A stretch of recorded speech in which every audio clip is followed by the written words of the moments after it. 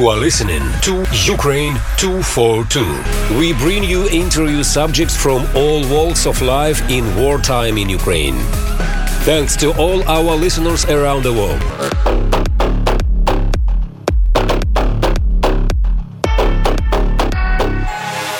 Greetings, and thank you for listening. I'm your host, Ursula Rudenberg from Pacifica Network, filling in temporarily for Anne Levine, the regular host. In the next half hour, we bring you an exploration of how Ukrainian President Zelensky's U.S. visit landed with those back home in Ukraine. To get a sense of this, we hear from Dr. Ivan Gomza, Academic Director of the Public Policy and Governance Program at Kyiv School of Economics. Dr. Gomza researches democratization and governance, and he has written extensively about this war. Actually, at the time of our scheduled interview, there was no electricity in Kyiv. So just as it looked as if we would have to cancel, we were lucky, and the electricity suddenly came on, and we were able to proceed. Here's the interview.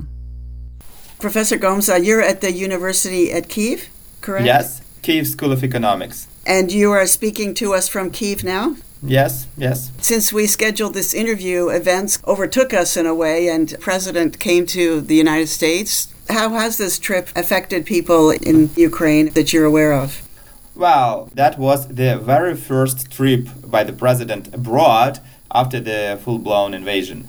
So it is very symbolic because he actually took a train to get to Poland and then a plane to get to cross the ocean.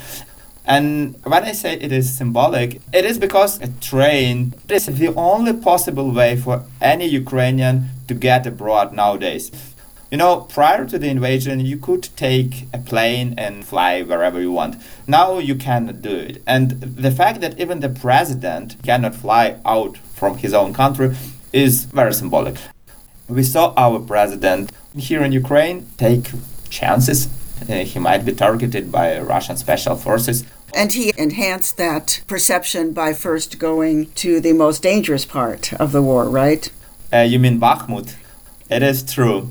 And by the way, after he left Bakhmut, Prigozhin, the head of the Wagner group, it's a mercenary group fighting for Russia, and actually for the moment of being it one of the most battle-effective units of the Russian force. So Prigozhin, he went to Bakhmut as well and started taunting Zelensky, something like, well, I'm here, do you want to come back and I'll kick your ass? Actually, it was a lame performance because, President has already been there and Russians, you didn't react. So now it was like, lofty words. When you say they didn't react, what do you mean? They didn't respond militarily? Yes, exactly. Well, let me remind you that prior to that visit to Bakhmut, Zelensky also visited Kupiansk, the city in Kharkiv region, also occupied by the Russian forces. It still is a site of atrocities. There are several torture chambers, there are mass graves. So Zelensky went there as well. And after he left, because, it was like a swift arrival, visit the place, and then he left, they started complaining in the Russian medias, why haven't we targeted him? Because he was in the zone of the artillery reach. So he did it in Kupiansk, then he did it in Bakhmut. Yes, he is like braving the Russian forces, and it is symbolic because, he shows that it is my country, it is my land, and you cannot do anything. And then after that performance, claiming his land and the loyalty of the people, he went to the United States to build transatlantic trust and network and maybe even an alliance. Was this trip well received in Ukraine? Absolutely. I mean, I cannot say that people are ecstatic, but they're really happy because it is a very powerful symbol and signal that the president, by the way, in a very, let's say, common outfit. So he was not wearing a necktie, he was not wearing some, business suit, he was in almost like a fatigue. He's dressed like a soldier. Yeah, so he pretended to come just from the battlefield, although he doesn't serve in the army, obviously. So he went there, he had a reception by the US Congress. So yes, in Ukraine, for people here on the ground, it's like a signal that the Ukrainian cause is being supported by the most powerful state on the planet. I think you have heard the parallel which is currently being built, that it is like the journey taken by Winston Churchill to the United States to address the Congress to ask for help and received it. A few things about the speech. First of all, he invoked the image of Christmas without electricity. How are things in Kyiv? Well, it was quite a difficult week because most of the time we don't have it. The previous outage was for 50 consecutive hours. And just several days ago, it was like 3 hours per day that we had electricity. This day, we actually had no electricity at all. The power, it appeared at 1 a.m., it disappeared at 3 a.m., and then I haven't had it until just the very beginning of our conversation. I'm talking about Kyiv. In Odessa or Lviv, the situation is quite different. People there have schedules. It's 4 to 4, 4 hours. They have power, then it is power cut for quite a precise 4 hours, and then they have it back again. Kyiv, actually, it is unpredictable. You don't know when the power will go out and when it will reappear. And just, to compound the situation, when you don't have power, the water pumps don't work, or you don't have water. And if you don't have water, it means you cannot flush the toilet, you cannot wash the dishes. On the other hand, I'm not complaining because at least I have gas. So if I want, I can cook something on a gas cooker. In other districts of Kyiv, there is no gas supply because those districts, they were constructed in the late Soviet period, and the new idea was developed at that period that, well, maybe we don't need gas supply, gas central system in residential apartments. So there, people actually are equipped with electrical cookers. So for them, it is difficult because everything depends on electricity. What about heat? At my apartment, I have an individual boiler which works on electricity. So no electricity, no heat supply. So it is cold. So you may, in fact, have a cold and dark Christmas. He's correct. He is correct. Most people who live in central Ukraine, and Kyiv is in central Ukraine, they are bound to have cold and dark Christmas. How are you and other people coping? What's the secret to being able to cope with this? Personally, like my family, my wife and my child, we have a kid, 3 years old. So we bought a special huge power bank. It is called EcoFlow. It works like an accumulator.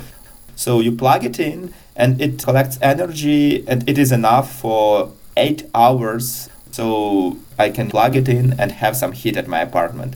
Or it lasts enough to hold the fridge for 3 hours. Or alternatively, it is enough to have 12 hours of internet, which is very important for my professional life. The sound which you hear the most in Kyiv nowadays is the humming of the diesel generators. They're actually everywhere. The cafes, the huge supermarkets, and there are more and more of them. You cannot equip them in your apartment because of the fumes. But it is enough, to have businesses. So that's what actually helps us to cope.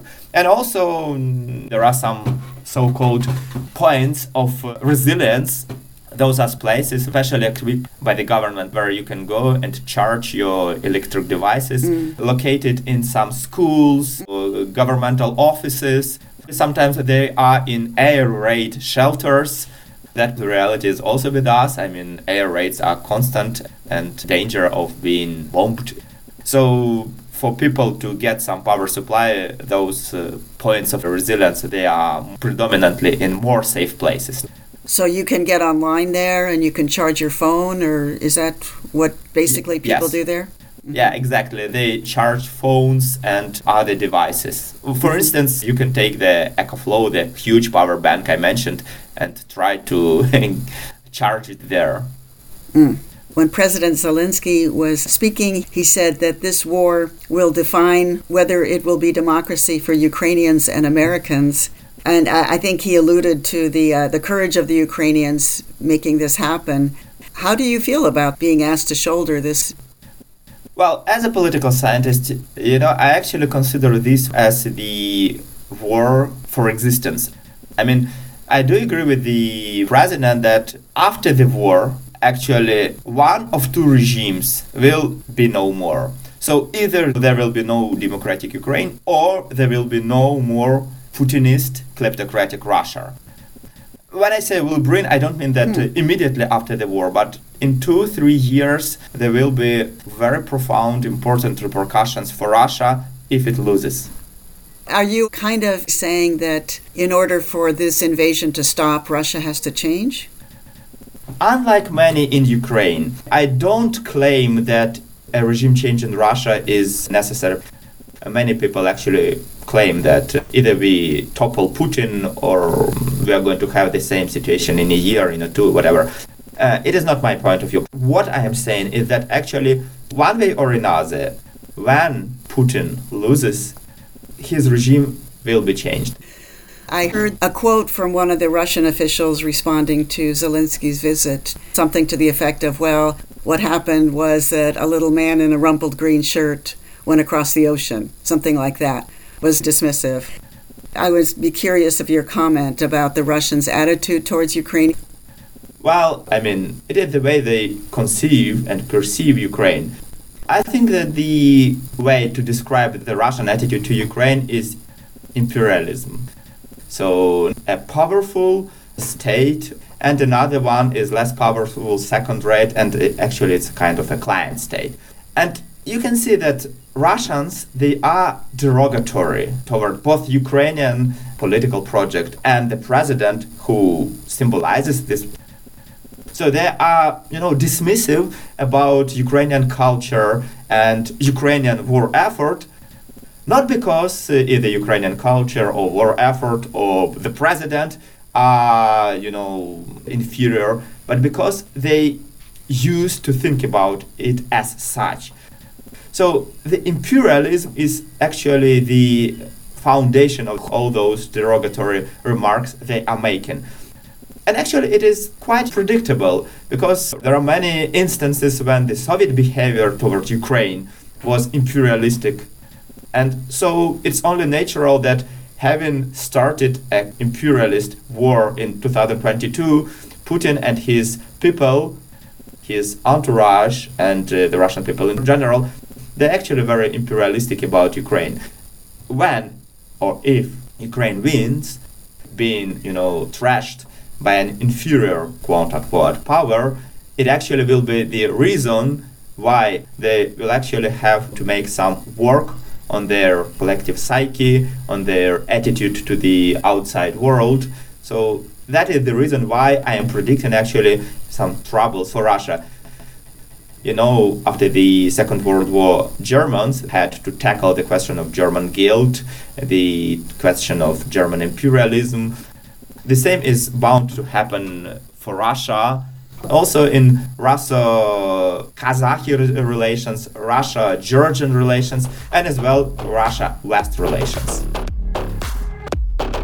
You're listening to Ukraine 242. I'm Ursula Rudenberg from Pacifica Network, and I'm speaking with Dr. Ivan Gomza in Kyiv, Ukraine. Dr. Gomza is Academic Director of the Public Policy and Governance Program at Kyiv School of Economics. He is sharing some of his thoughts about President Zelensky's U.S. visit, both as a Ukrainian and as a political scientist who studies and writes about the war. This interview was recorded on December 23rd. Let's go back to the interview. When Zelensky was speaking to Congress, he said that, quote, Russian tyranny has lost control of us and will never influence our minds again. Is this true?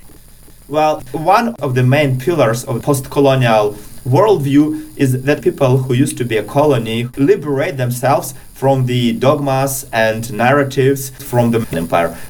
So I do agree that Ukraine, we did take into account the Russian point of view since 1991, since the independence. But right now, the Russian influence is frozen. It is on pause right now. So now most Ukrainians will say to Russians, we don't care about your opinion. Get out. You promised to bomb us, whatever. If you come here, we are going to, kill all your soldiers, all your forces, they cannot do anything. And all your words, they cannot, hurt us.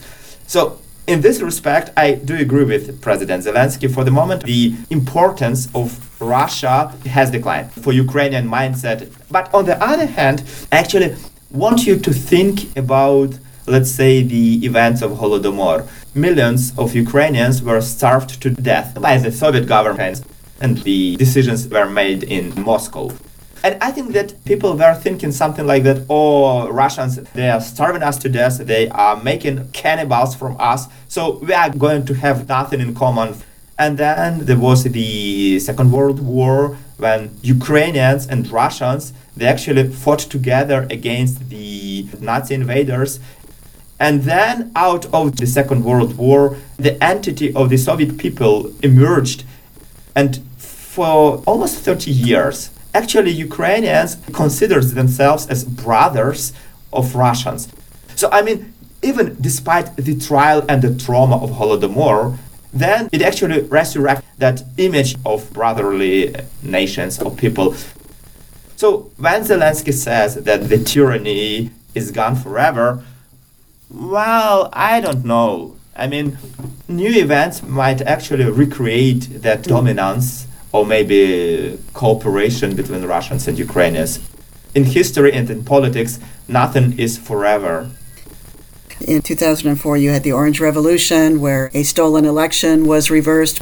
And then in 2013-14, you had the Euromaidan uprising, which again was a popular uprising, which resulted in the removal of the president and the desire to move towards Europe. How significant is this kind of more recent movement towards Europe and a kind of a popular uprising for democracy? How significant do you really think it is within the context of this longer relationship with Russia? Well, let's clear some air here, because actually there is a kind of a misperception people tend to have. I mean, even people in Ukraine and Russia, they has this misperception. The misperception is Ukraine and Russia, they used to live together for eternity. Actually, Ukraine became part of Russia just in the late 18th century. Actually, Ukraine coexisted as a part of Russian policy for 146 years. Prior to Ukraine, actually, it was a huge state in the middle of Europe. It was like Poland, Ukraine, Lithuania, something like that. And it used to be the part of that medieval state for much longer, actually for 400 years. And Ukraine actually lived through Renaissance, through Baroque period, through Enlightenment period, and all those cultural events, they are very important for Western civilization, but had little repercussion for Russian Orthodox civilization. We have much more in common with Poland, and through Poland with France, than with Russia. Actually, if you take Polish words, it is much more easy for Ukrainians who don't know Russian to understand Polish people than to understand Russian. So the point I am making is Ukraine belongs to the West because we have very deep ties, running deeper than ties with Russian Orthodox culture and Orthodox state. So we are coming back. And actually that is something people both in the West and in Ukraine must understand. So how does that go together with what you said earlier, that the Russians and the Ukrainians have had this ongoing relationship? Well, since the mid-18th century, Russia tried to impose the notion of the brotherly people. It cultivated Ukrainian elites and Ukrainian culture into the Russian narrative. So that is precisely why we actually have those very complicated relations between Russians and Ukrainians. If you want a common life example, imagine that Russia and Ukraine is a couple and there is an abuser, like let's say Russia is like a male in those relations. He abuses his wife, he from time to time he beats her, but at the same time he convinces her that, honey, without me you are nothing and I'm here to make your life better. In that kind of relations, sometimes the oppressed actually starts to think that, well, this is something where I can coexist. So you are a political scientist, and you are saying that this metaphor really does apply to Ukraine and Russia. Yes, Yes. Wow. I'm not a professional psychologist, but I do have some knowledge about it as well. It is actually very, very fitting here. Russia used military power many decades to have an upper hand, and you can see their latest in this war.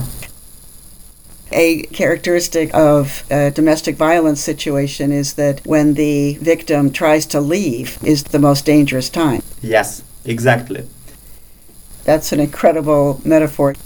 Zelensky came here last week and said, we have put a lot behind us and we're committed to democracy. Was this a real shift to democracy? If you take the 1991 independence and you see what has changed in Ukraine through those 30 years, it actually is happening in Ukraine. People are actually much more open in their opinions on politics, on policies, and that is a sign of democratization. Another instance is actually that democratization is impossible without the so-called generalized trust. In the post-Soviet times, people actually had little trust, so they perceived others as, some competitors. When people see a stranger and they perceive him or her as a threat. Nowadays, the trust is much higher in Ukraine. Why is that? Precisely because when you have periods of trial, when you see that you can go back to the cafe with a generator, you remember the one I mentioned in the first part of our interview, and the owner there, he says, well, just plug in, don't worry. Yes, it will take some diesel of mine, but I really know that you need some electricity. Or when, for instance, you enlist to the army and let's say you are from Ivano-Frankivsk and you speak only Ukrainian, and a guy from Kharkiv who speaks predominantly Russian, he actually enlisted to the army as well to protect his land. That kind of cooperation between different social domains which used to be separated, that kind of cooperation, it brings trust. And that is happening in Ukraine. We had many instances when we had to cooperate. And that is the biggest difference with Russia. Especially nowadays, people try often, to say that, Ukrainians always were free-minded people and Russians, they are not. I don't agree. Actually, the point I'm making is that due to the peculiarities of our political transition, Ukraine had instances when we had to cooperate, and that bred trust, and the trust brings democracy. And Russians, they had another way, and they have no opportunities to build that trust, to build coalitions, and for this reason they have no democracy now. Hardship can do the opposite. Hardship can make people really angry, selfish. People can kind of lose it when they're cold and hungry and in the dark. What you're saying is that the opposite is happening to a large extent. I'm sure there's problems during this time of war, but you're saying that enough cooperation is happening, that people are coping with the hardship in a positive way that builds trust. Exactly. That's really remarkable. I mean, it sounds abstract until I remember that you're actually not sure if your electricity is going to go out any minute again, and that you actually are in the dark in Kyiv. Many of us have, dark perspectives on human nature. But in fact, during most of disasters, most of crises, we actually see that people are much more cooperative and helpful during the period of trials. A better angels of our nature, they prevail. This is turning into a Christmas message interview. Tell us a little bit about Bakhmut. We mentioned earlier that President Zelensky, when he made his trip to the United States, first traveled to the city of Bakhmut, and in his speech, he gave Congress a flag which had been signed by the soldiers. Bakhmut is a city in the Donbas region of Ukraine, which is currently under heavy attack. Tell us a little bit about this city and its community. Let's start with the name. It took almost 30 years to start to rename all those communist-named cities, and Bakhmut was one among them. Actually, prior to 2018, Bakhmut was called Artyomovsk. And who is Artyom? Artyom, he was a communist leader who actually helped the Bolsheviks to conquer the central Ukraine. So I'm mentioning this because, Russians, they are still fighting for Artyomovsk, whereas the Ukrainians were fighting for Bakhmut. So Bakhmut bears the brand of that very difficult history because, just as its name was changed, the population is a typical Donbas population. People who have mixed identities. They think about themselves as both Ukrainians and Soviets. They try to build a contemporary culture. There is some very beautiful cultural venues in Bakhmut. But on the other hand, they tried to keep those huge Soviet plants which were in the city. And actually, there is a huge salt mine there. Most of the salt in Ukraine was dug out in Artyomovsk. But now they have been destroyed by Russian artillery, which also was created in Ukraine. Because most of the munitions and artillery Russians are now used, it was produced in the Soviet Ukraine. So if you want to have a symbol of what is currently ongoing between Russia and Ukraine, think about a post-Soviet, predominantly Soviet-built city being destroyed by Soviet Ukraine weaponry. Thank you so much for taking so much time to speak with me. What are your thoughts about going forward? Do you agree with Zelensky? Do you think that Ukraine can win this? For sure. I mean, people still cannot believe, especially in the West, that Ukraine can win. And for me, it's no-brainer. I mean, smaller countries, they win all the time. Vietnam won against France and then the United States. For example, Japan and Russia in 1905. Japan was a much smaller country with a smaller economy and smaller industry, and it won the war. And then let's take another example. I mean, Algeria, it won against France. So we have those instances all over history. Smaller countries do win wars against colossuses. And the reason why is very often for smaller countries, it is the matter of existence, and for bigger countries, it is the matter of, imperial designs. So yes, we can win. I mean, 100,000 of Russians are being killed in Ukraine, and we're going to do it more and more and more. I know it sounds cruel, but it's the reality. And then at one moment they'll do just as they did in Afghanistan. They will say, we are having enough of that. Let's get out. Russians, unlike Ukrainians, they actually don't have something to fight for. Sooner or later, and for them it is better to be sooner, they understand that they actually have no stake in that war. It is about the elites trying to impose their notions and ideas and designs. And as a Ukrainian, as a human being, I'm really grateful, genuinely grateful for the American people investing, maybe even spending that money on Ukraine. It really helps enormously. And I think that it is really remarkable that it is the United States who is doing it. I know that you can invest that amount of money into many other important things in infrastructure, in schools in the United States. Europe is also helping, but America is the beacon of democracy. It is the city on the hill, and I think American political class want to see it finished the best possible way. Maybe since Ukraine is trying to emulate democracy, it's really fitting that Americans are trying to help and that you are sympathizing to our plight right now. Well, thank you very much, and wishing you as happy as a holiday as possible. Thank you very much, and it was a real pleasure of mine, Ursula. Have a happy Christmas. Thank you. Take care. Bye-bye. Take care. Ciao. You have been listening to Ukraine 242. Many thanks to Dr. Ivan Gomza, who was speaking with us from Kyiv, Ukraine. Dr. Gomza is Academic Director of the Public Policy and Governance Program at Kyiv School of Economics. Dr. Gomza teaches at the Kyiv School of Economics and Kyiv Mohyla Academy and frequently gives public lectures. He is the author of 2 books and has published numerous articles on the war, Ukrainian nationalism, authoritarian politics, and popular movements.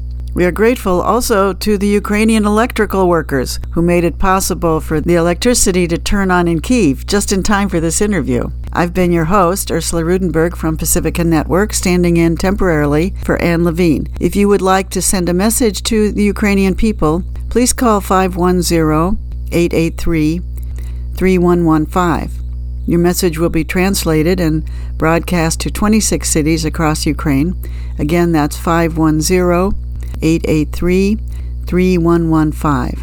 Until next time, I thank you for listening to Ukraine 242.